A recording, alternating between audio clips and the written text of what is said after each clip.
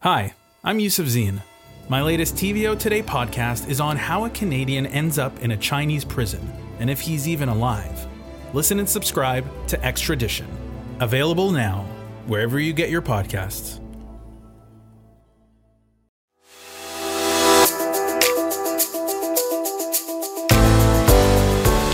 Welcome, everyone, to the On Poly podcast. I'm Steve Paikin. And I'm John Michael McGrath. We are on every weekday during this 43rd Ontario election campaign. Today on the pod, the Liberals make a pitch for tenants, the New Democrats talk home care, the New Blue Party unveils its platform to appeal to a more conservative audience, and this being Friday, the Queen's Park Observer's Sabrina Nanji joins us for her take on the campaign. It's Friday, May 13th, 2022, day 10 of the campaign, so let's get to it.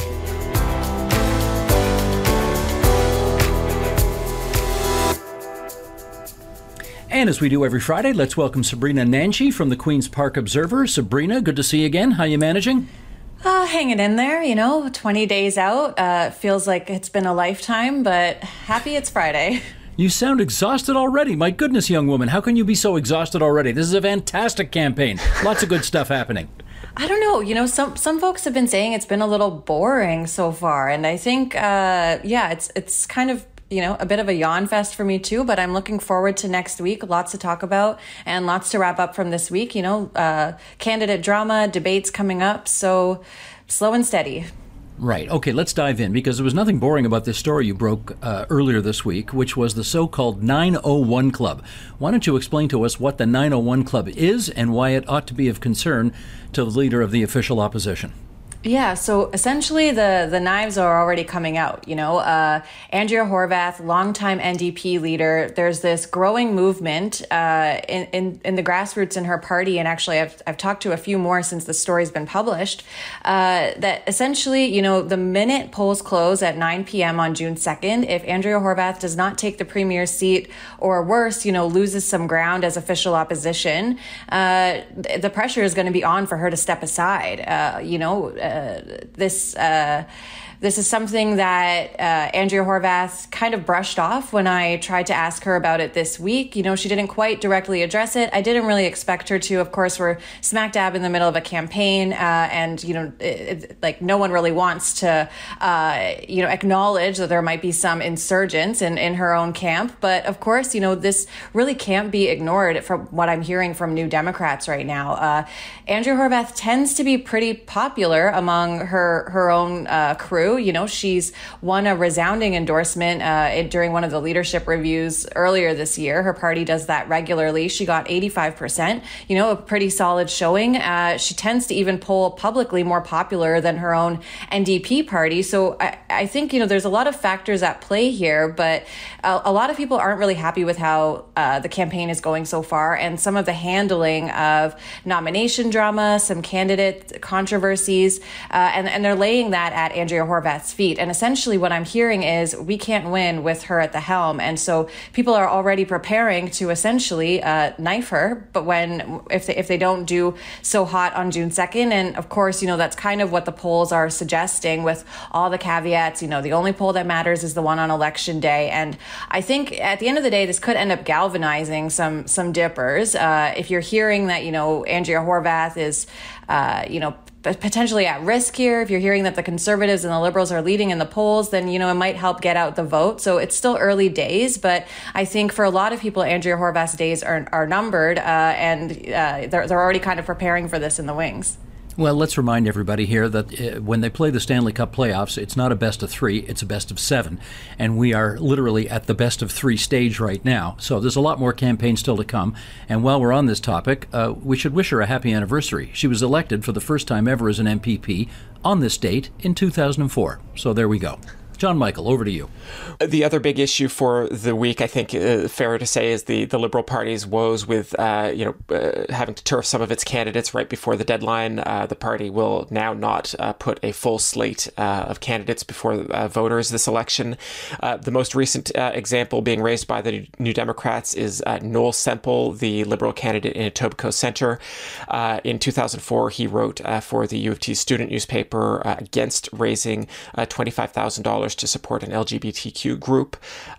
He's quoted as saying, "You're here, you're queer. We got used to it a long time ago. Go find your 25,000 elsewhere," saying that, writing rather in 2004 that LGBTQ people were not needy or a victimized subset of society, so they didn't need this funding. Stephen Del Duca was asked about this by the Toronto Star's Rob Ferguson at an appearance in Scarborough this morning. Here is part of his response. I've been crystal clear on these issues. I'm not aware of the particular passage that you're talking about, but we'll be happy to review it, take a look at it, and have a conversation a little bit later today. And then later on Friday, the Liberals did put out a statement fully backing Semple and trying to almost shame the NDP for their attacks on him. So, Sabrina, do the Liberals have a vetting problem? This is the fourth candidate of concern, you could call it. Three others have been kicked off the ballot already. I mean, certainly it's raising those questions about what's going on with the vetting process. Noel Semple is just one person here. And of course, I think, maybe they have a bit more of a shot at winning that seat in Etobicoke Centre, though from what I'm hearing, the current rep, Conservative Kinga Surma is actually pretty well liked over there. But in the other ridings where they've had to get rid of some of their candidates or, bring in a so-called parachute candidate from someone who's not really from that area, they basically had a snowball's chance in hell. I hope I can say that of winning there, and well, and it does raise questions, but at the end of the day, we're talking about inside baseball here, and these types of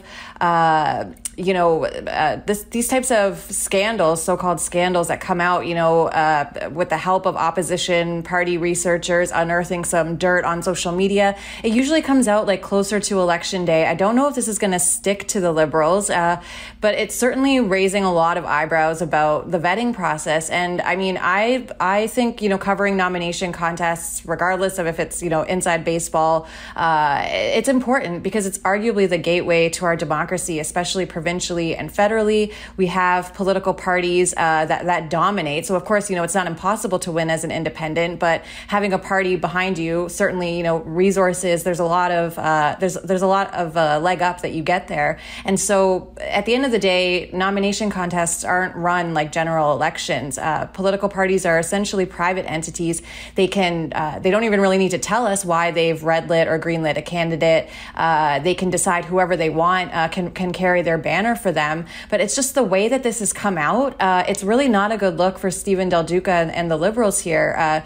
Back when he took the leadership just 2 years ago, he was saying that he wanted to nominate 100 candidates just months after taking the party helm. Of course, the pandemic kind of derailed some of that, but it certainly puts you at a disadvantage not having a candidate at all on the ticket to vote for, or also, a short amount of time to go door knock, have people in the riding get to know you. And I think we've talked before about the New Blue Party, the Conservative spinoff there that had 124 candidates, which, regardless of how you feel about their politics, is an impressive feat for a startup party and something the Liberals can't do. I think it's kind of funny because this was happening at the same time the, former education minister, Stephen Lecce, candidate over in Vaughan, was called out for participating in a frat slave auction event, back when he was a student at Western. And I think Ford, he didn't come and speak to it, initially on the day that this all broke, but he kind of came out winning the whole caucus management thing here, which he hasn't been so great at in the past. You just need to look across the aisle to see all the MPPs who had crossed the floor or got kicked out. And Ford isn't your typical party establishment politician. He's Ford Nation. He marches to the beat of his own drum, not necessarily the PC parties. And he kind of tried to quash this and not give it oxygen, more negative headlines. I think, he stood by Stephen Lecce, said it's something that happened years ago when he was a student. He's apologized. It shouldn't detract from his anti-racism work on the education file. So I think that some of the way this has come out is certainly raising questions about Stephen Del Duca's leadership. I think, it took me 5 minutes to find their guy in Parry Sound, Muskoka, of course, Conservative territory, to find out this this baseless theory that he had written a book about, rebreathing causes homosexuality in babies. Like, what is the candidate vetting team doing there? And for Del Duca to say, I wasn't aware about this, I'll look into it. From what I've been hearing from Liberal insiders, the leader's office has a very heavy hand and is very involved in candidate nominations. So I think, at the end of the day, this is inside baseball. I'm not sure if beyond those ridings, this is going to be much ammo for the opposition critics, if this will last. We're still a couple of weeks out till E-Day, but not a good look. Bad optics, I'd say. Well, there is the old expression, if you can't run your party, how are you going to run the province? And some people believe that. On the other hand, and, I should talk to both you guys. I should get both you guys on this because you're both considerably younger than me. And, in my generation, if you said or did some damn fool thing when you were a kid, you didn't do it on social media because we didn't have social media, and therefore, when all those kids grew up to be candidates, there was no digital footprint that future vetters could look at to see what kind of stupid thing you did. Sabrina, your generation does not have that luxury. And John Michael, I guess yours too, to a certain extent. When in your younger days, you guys said whatever you wanted, and it was on social media, and it's there forever. And now we're finding out this kid in Chatham-Kent-Leamington, who said some, pretty stupid things, but he was a teenager when he said them. And I don't know, I think it raises some interesting questions about whether going forward, these things ought to be as fatal as they are to a candidate's prospects, because, my hunch is there's not a single millennial who hasn't said some damn fool stupid thing on social media somewhere along the way that isn't going to trip them up 10 or 15 or 20 years later. Discuss. Well, if I could jump in there, I think, one question I have is whether in a million years we would ever see the standard of charity that I think you're arguing for, Steve, whether we'd ever see that standard actually applied universally, because, of course, you could have a young person who grew up to be a Liberal candidate say something, homophobic on Facebook and grow up to regret that, of course. But at the same time, I don't imagine Liberals would give a pass to somebody like Sam Oosterhoff, who also, expressed very, very conservative opinions on Facebook. And those opinions were used against him when he was first running as an MPP. I think there's probably a lesson here for future politicians. Be careful what you tweet or post on Facebook. But I think also with delete everything. Just delete everything. But the political parties, though, I kind of wish they made it a bit more consistent or transparent in how they're making these decisions. I had a story a while back about a young person, 18, who wanted to run for the NDP in Eglinton Lawrence, which, just as a quick aside, I'm hearing from conservative insiders, it's actually one spot where they're a little more worried about not being able to keep that seat currently held by Robin Martin. And so it's certainly competitive. And of course, the opposing parties want to put a high profile candidate there. And so there was a lot of questions about why this 18-year-old young person, who aren't, I guess, generally speaking, so involved in politics, but they basically disqualified him as a candidate, saying that he had liked a tweet that referred to the premier as a murderer. And I'm thinking, okay, maybe that's not completely appropriate, but to completely disqualify him for that reason, I guess just make it make sense for me. You'd think that the NDP as opposition, I think it was a long-term care tweet, that they might even like something like that. But that's just it. It hasn't been applied consistently. And like I said, this is kind of your foot in the door to democracy, because of course representation matters. And I think the more we dig into the nomination contest and, shed some light on these processes, maybe it will force the parties to be a little more open, transparent, and democratic about it, and kind of give everyone a bit of a leg up. Because of course, if you can't win the nomination, how are you going to win the seat? So at the end of the day, beware of what you tweet, I think, is the lesson here in all of it.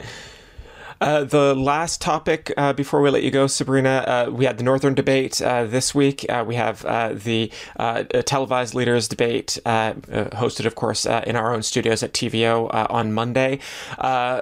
What did you take from the Northern leaders debate, and what are you looking forward to on Monday? Yeah, I thought the Northern debate, I don't know how many people were paying attention on a Tuesday at 1 p.m. So I think, it'll be great to watch the one on Monday night, prime time, of course. But I think that one kind of turned into a little bit of Ford versus Del Duca, with Andrea Horwath trying to get in her jabs when she could, which was a little surprising to me. Obviously the NDP has strong representation in the North. She got the loudest cheers, but it was kind of clear who Ford was ticked off by. I think we could see him visibly upset when he was getting questioned on the pandemic and that sort of thing. And so what I'm going to be looking for on Monday night is Steven Del Duca trying to rebrand himself and define himself as, new face, new leader. Here's a favorable light, trying to get away from some of that, previous Liberal rulers' baggage. We keep hearing his opponents refer to the Wynne Del Duca Liberals. I think we're going to see Andrea Horwath try to position herself as government in waiting, while Ford will be framing himself as a steady hand that can, steer the province into post-pandemic recovery. I think it will be interesting to see if you guys can get, or you, Steve, get Ford off of his talking points. But at the end of the day, I think Ford kind of does better, or, he does actually not terribly when he's off the cuff a little bit. I think we saw that, when the drama with the MPP allowances came out. He said, these are the rules, with his members having to, or dipping into party coffers essentially to pay for things like entertainment and childcare, which, is not a great look, but it's not illegal. And that's kind of not Ford's brand. He's all about saving taxpayers' money, making sure not using it for your own benefit if you're the politician, I guess. And so that seemed to kind of throw him a little bit this week. He has been very scripted. I know you guys have pointed out, but this also kind of provides an opportunity for his critics to say, look, he can't, he can't speak to any of these issues without reading from his notes. He's scripted. There he goes again. So this that could backfire on him. But I also think it's almost a little endearing sometimes. Ford, during the Northern debate, had a line where he said, "You didn't build absolutely nothing." And I think, Twitter kind of went a little crazy on that. It's not the most well phrased. It's kind of an awkward statement. But, making fun of the premier for that, I think, kind of ends up working out in his favor.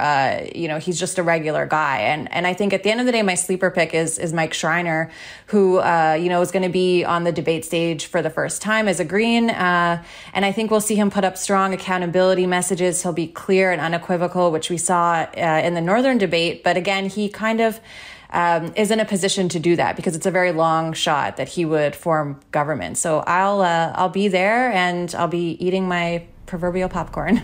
Thank you, Sabrina. That was Sabrina Nanji from Queen's Park Observer, who will be joining us every Friday until Election Day, June the 2nd. You take care, and we'll probably see you Monday night. Thanks, guys. Okay, moving on. As we mentioned, JMM, Steven Del Duca was in Scarborough earlier today pitching tenants on why they should vote for him. You want to give us some of the bullet points? Right. So the main promise that the Liberals have made in their platform for renters is that they would reimpose rent control on all rental buildings in Ontario.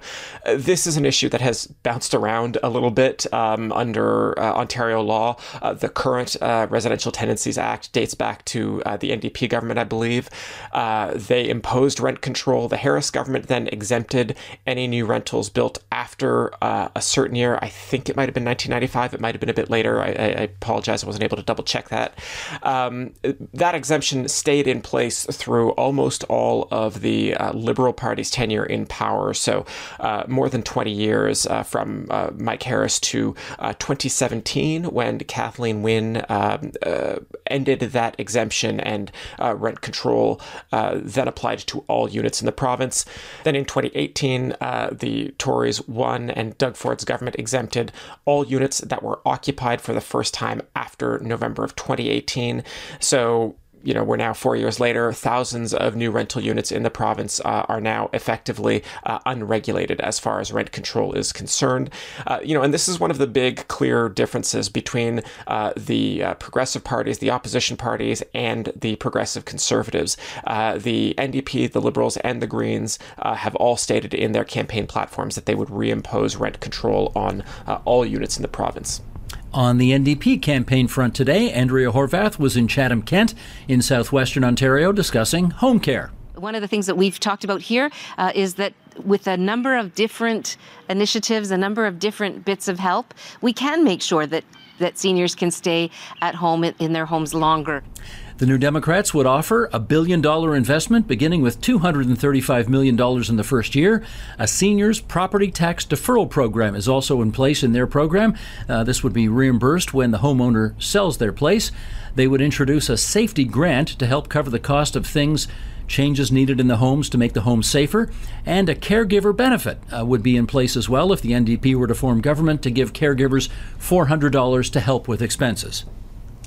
This is not really a policy issue, but I have to note, I mean, the NDP seem to be trying out a different event format. This one began with Horwath talking with local residents and supporters in, I believe, somebody's yard. It was a much more informal way before they then proceeded to the, by now, very tried and true, stand at a podium and, talking to a microphone spiel. Horwath, joked about how much more she enjoyed that format. I am not, necessarily like the target audience for this kind of thing, but I would just say I actually found it kind of sucked a lot of the energy out of the announcement, but that is just my thing. If Horwath is finding a way to make these announcements fun for her after a pretty grueling first week and months of announcement before that, I say go for it. Yeah, I noticed that she made an announcement the other day, and I can't remember where it was now. It might have been in Paris, Ontario, where she was talking about mental health, and she just sat just sort of on chairs around a table with a group of people who were telling their stories. And I actually found that a very effective way, as opposed to getting up behind the podium and making the typical announcement. I found that her sitting down and talking to real people about real problems and having the information emerge that way, I found that to be very effective for what it's worth. So let's move on here, and we'll talk about the leader of the Progressive Conservative Party. That's Doug Ford, who, after 3 days of not hearing too much from him, was in Windsor today. We will stop at nothing to build the necessary infrastructure to support these investments.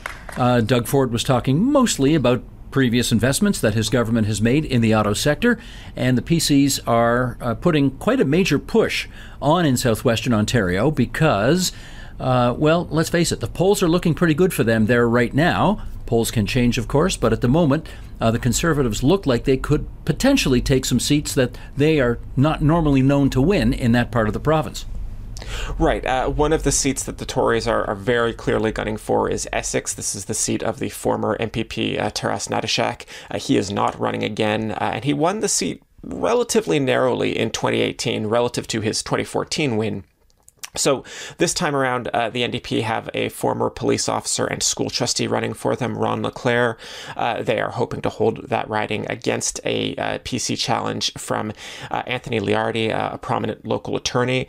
But, the Tories are pushing hard, both in Essex and around the Windsor region, to pick up seats. I guess I'd say two things about this. One, you can really see the Tories pushing hard on, I guess we would broadly call, working class demographics, some of their work with Labour Minister Monty McNaughton and changes to Labour laws to be more amenable to Labour issues. But also, it's Windsor. The government's success in landing a bunch of major auto investments probably will not hurt the Tories there. Well, if in fact that happens, right? They did make the announcement of, I don't know what, a couple of weeks back about attracting that EV battery manufacturing plant to Windsor, Ontario, only to discover later that that deal may not happen after all because of concerns by the company involved that there won't be an adequate and reliable supply of electricity to make this happen. So, needless to say, the Liberals have made hay out of this, saying had the Tories not neglected the grid and investments in electricity generation over the past 4 years, this company might not be walking away. So we got to continue to keep an eye on that and see what happens there. Mike Schreiner, the leader of the Greens, was on his home turf in Guelph today, making an announcement about the Ontario Disability Support Plan. That's why today I want to formally announce the Ontario Green Party's commitment to doubling social assistance rates immediately. Schreiner announced that if the Greens were to form government, and they won't, but this is what they will try to influence, they will double the ODSP rates. Someone currently living on ODSP lives on around $1,100 a month, and Ontario Works, that's basically Ontario's welfare program, pays $731 a month. As you can imagine, that doesn't take you very far, given what rents can be these days. The Greens would offer to index those compensation plans to the rate of inflation, and if someone makes $200 a month that gets clawed back, the Greens would then raise that ceiling to $600 a month, the idea being to incentivize people to go out and try and get a better job and try and make more money without it necessarily having an impact on losing your monthly compensation that they depend on. So, feedback on that, JMM? Well, it's usually understood as a left-wing issue, a progressive issue, and I think it's obvious why. But there are conservatives who argue for the kinds of policies that Schreiner is talking about here, and in particular, the idea of raising the threshold for income clawbacks. Conservatives traditionally wanted very tight thresholds so that a person wasn't getting an income support at the same time as they were getting an income from work. But effectively, what these clawbacks act as is a disincentive to work. And, conservatives, I think of an American economist named Ed Glazer, who I think rather powerfully made the argument that, if you proposed to tax a person's, income, like their work income at 90%, conservatives would rightly say that's insane, that is a huge disincentive to work. And yet that is what we do with something like Ontario Works. So, obviously Schreiner is making this announcement and I think we can fairly, position the Greens as one of the progressive opposition parties to the Conservative government. But there are conservatives out here who sound a lot like Schreiner as well. Mm-hmm. Now, if you're a regular listener to this On Poly podcast, you will know that we tend to focus mainly on the four major parties that have seats in the Ontario legislature: Conservatives, New Democrats, Liberals, and the one Green. However, there actually was another party that had a seat in the last legislature. They didn't get elected to that seat, but it was somebody who was elected as a progressive conservative and then was turfed from the caucus and then started their own party. I am talking, of course, about Belinda Karahalios, who was elected in Cambridge for the Progressive Conservatives. She was removed from caucus after voting against the Reopening Ontario Act, otherwise known as the Lockdown Bill, and she and her husband Jim Karahalios decided, therefore, to start their own party because they thought the PCs were too mushy middle and they wanted to create a genuine conservative alternative. They have lined up 124 candidates, which is more than the Liberals have, as we know. They've lost a couple of candidates, and I believe they were the first registered party in Ontario to do that, to get one candidate for all 124 ridings. They say there is a need for a new voice on the right because the Ford government, in their view, just isn't conservative. And here comes their checklist of things that they have been unhappy about.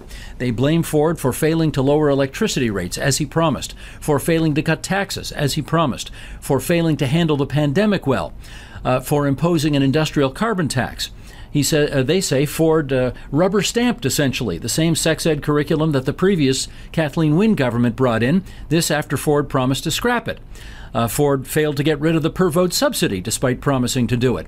And they have an alternative platform, the New Blue Party does, that they would like voters to consider. So, John Michael, the highlights, if you would. The New Blue Party would, if they form government, and I will say of the New Blue Party what you said about the Greens. That's not going to happen. But if they were to form government, they would tear down all the wind turbines in the province. They would slash the regulatory burden so that more homes could get built. They want to end COVID-19 vaccine mandates and instead expand early treatment for COVID-19. They want to rehire people in the healthcare system who were fired for refusing to be vaccinated. They would cut the provincial portion of the HST from 8% to 5%. They would stop what they call woke activism in the school system, and they would cancel the $500 million gambling license that the Toronto Star got. Now, Jim Karahalios, he's been a guest on the agenda many times, and I know him a little bit. We've talked over the years, and it may be for that reason that he mentioned me in his closing remarks at his platform drop earlier this week, because the last time he was on the agenda, I asked him, Jim, okay, new party, but can you really get 124 candidates? Can you get somebody to run in every riding? And he said he could, and sure enough, he did. And he mentioned at the end of the press conference, you see, Steve Paikin, we got it done. Not Doug Ford's got it done. This is really getting it done. His politics aren't going to be for everybody, but Karahalios has been very influential in conservative circles. He is he was anyway, a lone voice against the carbon tax in the PC party. He had this campaign to axe the tax. He sort of crossed swords with Patrick Brown, the former PC leader, over that issue. Once Brown departed the scene and Ford came in, Karahalios was ultimately successful in convincing the PC party to drop the tax after Ford became the leader. So again, we've talked about this before, JMM. Can one person make a difference in politics? They can, and this guy did.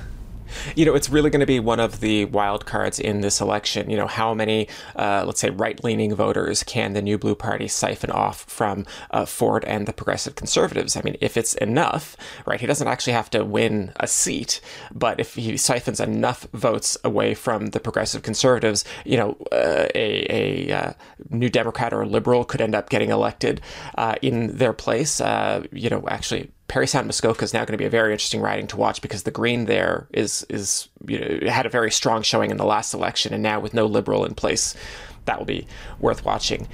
We should say that Belinda Karahalios is running for re-election in Cambridge, obviously as a New Blue, not as a Conservative. Her husband is going to run next door in Kitchener-Conestoga. That's Jim. And I think I've seen a poll already. You correct me if I'm wrong on this. I've seen a poll already where New Blue showed up with 2% support province-wide. Now, of course, they don't have 2% in every riding province-wide, which means that in some ridings they've got nothing, but in other ridings they might have 5, 6, or 7% of the vote. And if they take it all from the Progressive Conservatives, you're quite right. That could affect the outcome of some races. No, absolutely. And, they obviously don't have the same relationship now as they did in 2018. But of course, Doug Ford counted Jim Karahalios and Belinda Karahalios as allies early on in his provincial political career. Belinda Karahalios ended up as a candidate for the Tories. And frankly, I wonder if this ends with the New Blue Party costing the Tories a seat anywhere, if Ford may come to regret the early prominence he lent to the Karahalios, if he doesn't regret it already. Which he probably does. I did also want to make a small correction right before we close off this week, and an apology. In yesterday's episode, I was referring to the former candidate for the Green Party in Davenport, Nafisa Alevai, as I used a female pronoun. Nafisa identifies as they. That was a error on my part, and I do want to apologize for that. Very good. During this writ period, we're going to do our quotes of the week on Fridays. We'll do it every Friday. We'll present one quote from each of the four major party leaders, and we'll do that immediately after we ask you to give us a rating on Apple Podcasts. We do love your feedback, good, bad, or indifferent. You can also shoot us an email at onpolitics@tvo.org. We also want to remind you to read our weekly On Poly newsletter, which drops every Tuesday. You can subscribe to that at tvo.org/onpoly-newsletter. And I guess we should remind everybody that it's going to come out a little later than normal next Tuesday because we want to, of course, talk about the leaders' debate, which is happening Monday night. People should watch it on TVO, 6:30 p.m. Eastern Time. So that will be the subject of our newsletter next week. Now, here they come, the quotes of the week, starting with, as we discussed earlier, Andrea Horwath, asked by Sabrina Nanji about reports that she would be deposed as leader if the NDP loses the next election. What I can tell you, Sabrina, is we have several weeks left, 3 weeks left now, I think, of this campaign, and that's where all my focus and energy is going to be. Stephen, he's acknowledged that it was inappropriate, and he's apologized for attending this event as a teenager. And, Minister Lecce has been a strong advocate of combating racism in schools, and he has my full support. This platform meets the moment that we are in, the now or never moment to address the climate crisis and ensure we set our children and grandchildren and ourselves up for future prosperity. I know our plan. I know why I'm running to be premier. I can speak about it without a script. And that's not anything more than the fact that at this moment in Ontario's history, we need leadership that sweats the details. Well, I would merely say that more and more people that I bump into in various places, on the street, on the subway, whatever, do mention to me that they do find it somewhat odd that Doug Ford continues to use a teleprompter when he makes policy announcements. He's been premier for 4 years, and I guess I've had people ask me, why does he still need a teleprompter? And, sometimes we get our best show ideas, John Michael, for the agenda from just casual conversations with people on the streets or on the subway or wherever. So that's actually going to be the subject of a show that we're doing on the agenda Tuesday night, the night after the leaders' debate. Tuesday night, we're going to talk about the performance skills of the four major party leaders and what our panel of experts think about all of that. So I hope people will tune in for that as well.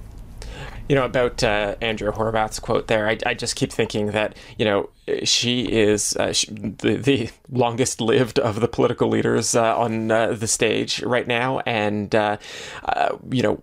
she has faced down these kinds of rebellions before. After the 2014 election, most notably, there was a substantial push to reconsider her leadership, let me put it that way. After the disappointing 2014 election, she survived that.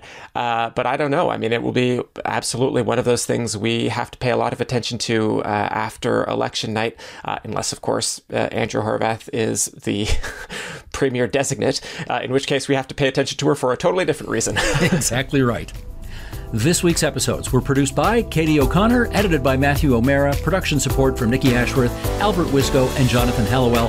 Sabrina Nanji, we thank you as always for joining us on Fridays. That's day 10 of this 43rd general election campaign. JMM, have a good weekend, and we'll see you on the hustings on Monday. We'll see you on Monday, Steve.